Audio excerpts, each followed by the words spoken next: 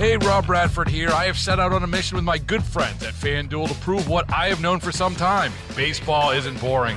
Now I have a daily podcast to prove it with some of the most notable people in the baseball world, screaming baseball isn't boring from the mountaintops, or at least agreeing to come on our show. Players, managers, GMs, and yes, even the commissioner of baseball, Rob Manfred. It has been a constant wave of baseball's most powerful voices. So join the revolution. Subscribe and soak in Baseball Isn't Boring. Listen on your Odyssey app or wherever you get your podcasts. You'll be glad you did. It's time to say happy birthday to Ulysses S. Grant. That's right, the former president celebrating a 200th birthday, and it's a pretty big deal. So how are we celebrating? Well, let's ask Nathan Wilson, the superintendent of the Ulysses S. Grant National Historic Site. How are we celebrating? This is a big event, 200 years. It sure is, yeah. So I don't know when the last time anyone has celebrated a 200th birthday, but it's probably been a while, if ever. And it's not just anyone's 200th birthday. It's Ulysses S. Grant, one of St. Louis's most well-known former residents, the famous Union Civil War general, and the 18th President of the United States. So here at the Ulysses S. Grant National Historic Site, a unit of the National Park Service here in South County, St. Louis, we're going to celebrate the 200th birthday of Grant on Wednesday, April 27th, and we have a whole series of events planned for that day. We've got a family-friendly event all day long. It's going to start around 9 a.m. We have a wide range of activities, so if you go to our website at www.nps.gov, that's NPS as in National Park Service.gov/ULSG. You can see the whole list of events there, but I'm happy to describe some of those events in a little more detail on this call today. All right. I did want to just say that I find it really interesting how deep Grant's roots are here in the St. Louis area. And for some people, they discover it only when they go to Grant's farm, not even really thinking about the name of Grant's farm, and they see a log cabin, or maybe Grant's farm is closed and they discover there's something across the street that is interesting. I mean, that's how we kind of stumbled upon it about 15 years ago. Oh, Grant's farm is closed. What's this? Let's wander in. And it was fascinating. Absolutely. And I think that's probably pretty common for a lot of people. We're right across the street from Grant's farm.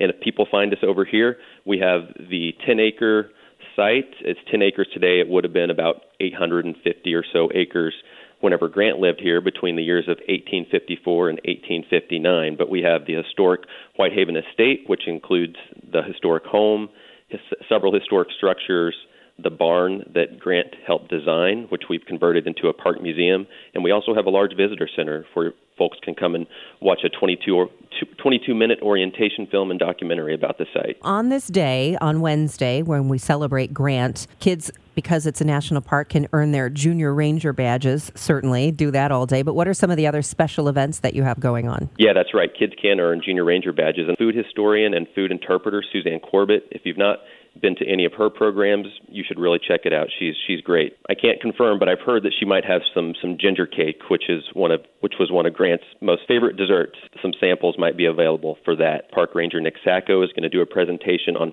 Grant's ties to St. Louis. U.S. Grant Association board member John Sampson is going to do a presentation at 11:30 in regards to Grant's public service. We're also going to have an evening concert from 6:30 to 7:30. The Independent Silver Band is going to be here at the park, and they're going to have a concert on the lawn. So we encourage folks to come out, bring a lawn chair, bring a blanket, bring a picnic basket, and enjoy the evening's concert with period music from the Independent Silver Band. There's going to be tours of the Whitehaven Estate all day long. There's also going to be a debut of a Missouri Humanities Council traveling exhibit. That's going to be on display in our park classroom, and that's going to debut on the 27th as well, so that's another nice activity.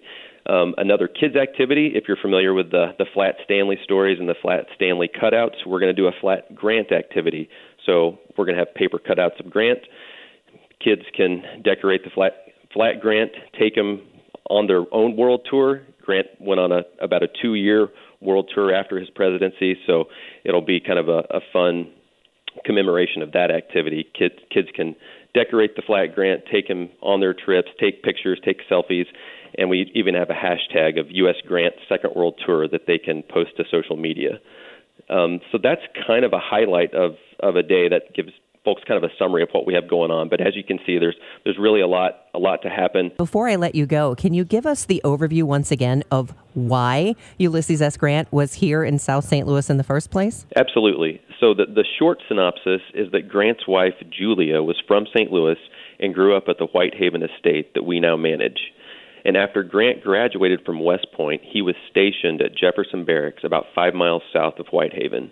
It turns out that Grant's roommate at West Point happened to be Julia's brother, who invited Grant to visit the family estate at Whitehaven after Grant was stationed at Jefferson Barracks.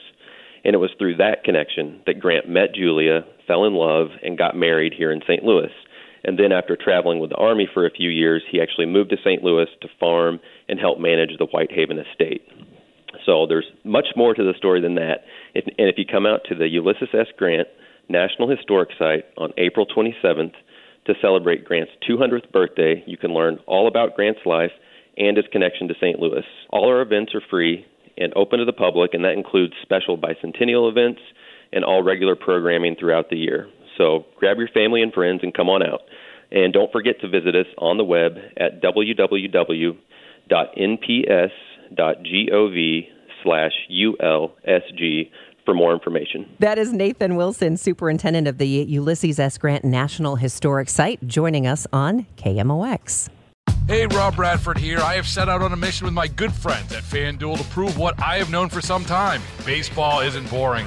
Now I have a daily podcast to prove it with some of the most notable people in the baseball world, screaming baseball isn't boring from the mountaintops, or at least agreeing to come on our show. Players, managers, GMs, and yes, even the Commissioner of Baseball, Rob Manfred. It has been a constant wave of baseball's most powerful voices. So join the revolution. Subscribe and soak in Baseball Isn't Boring. Listen on your Odyssey app or wherever you get your podcasts. You'll be glad you did.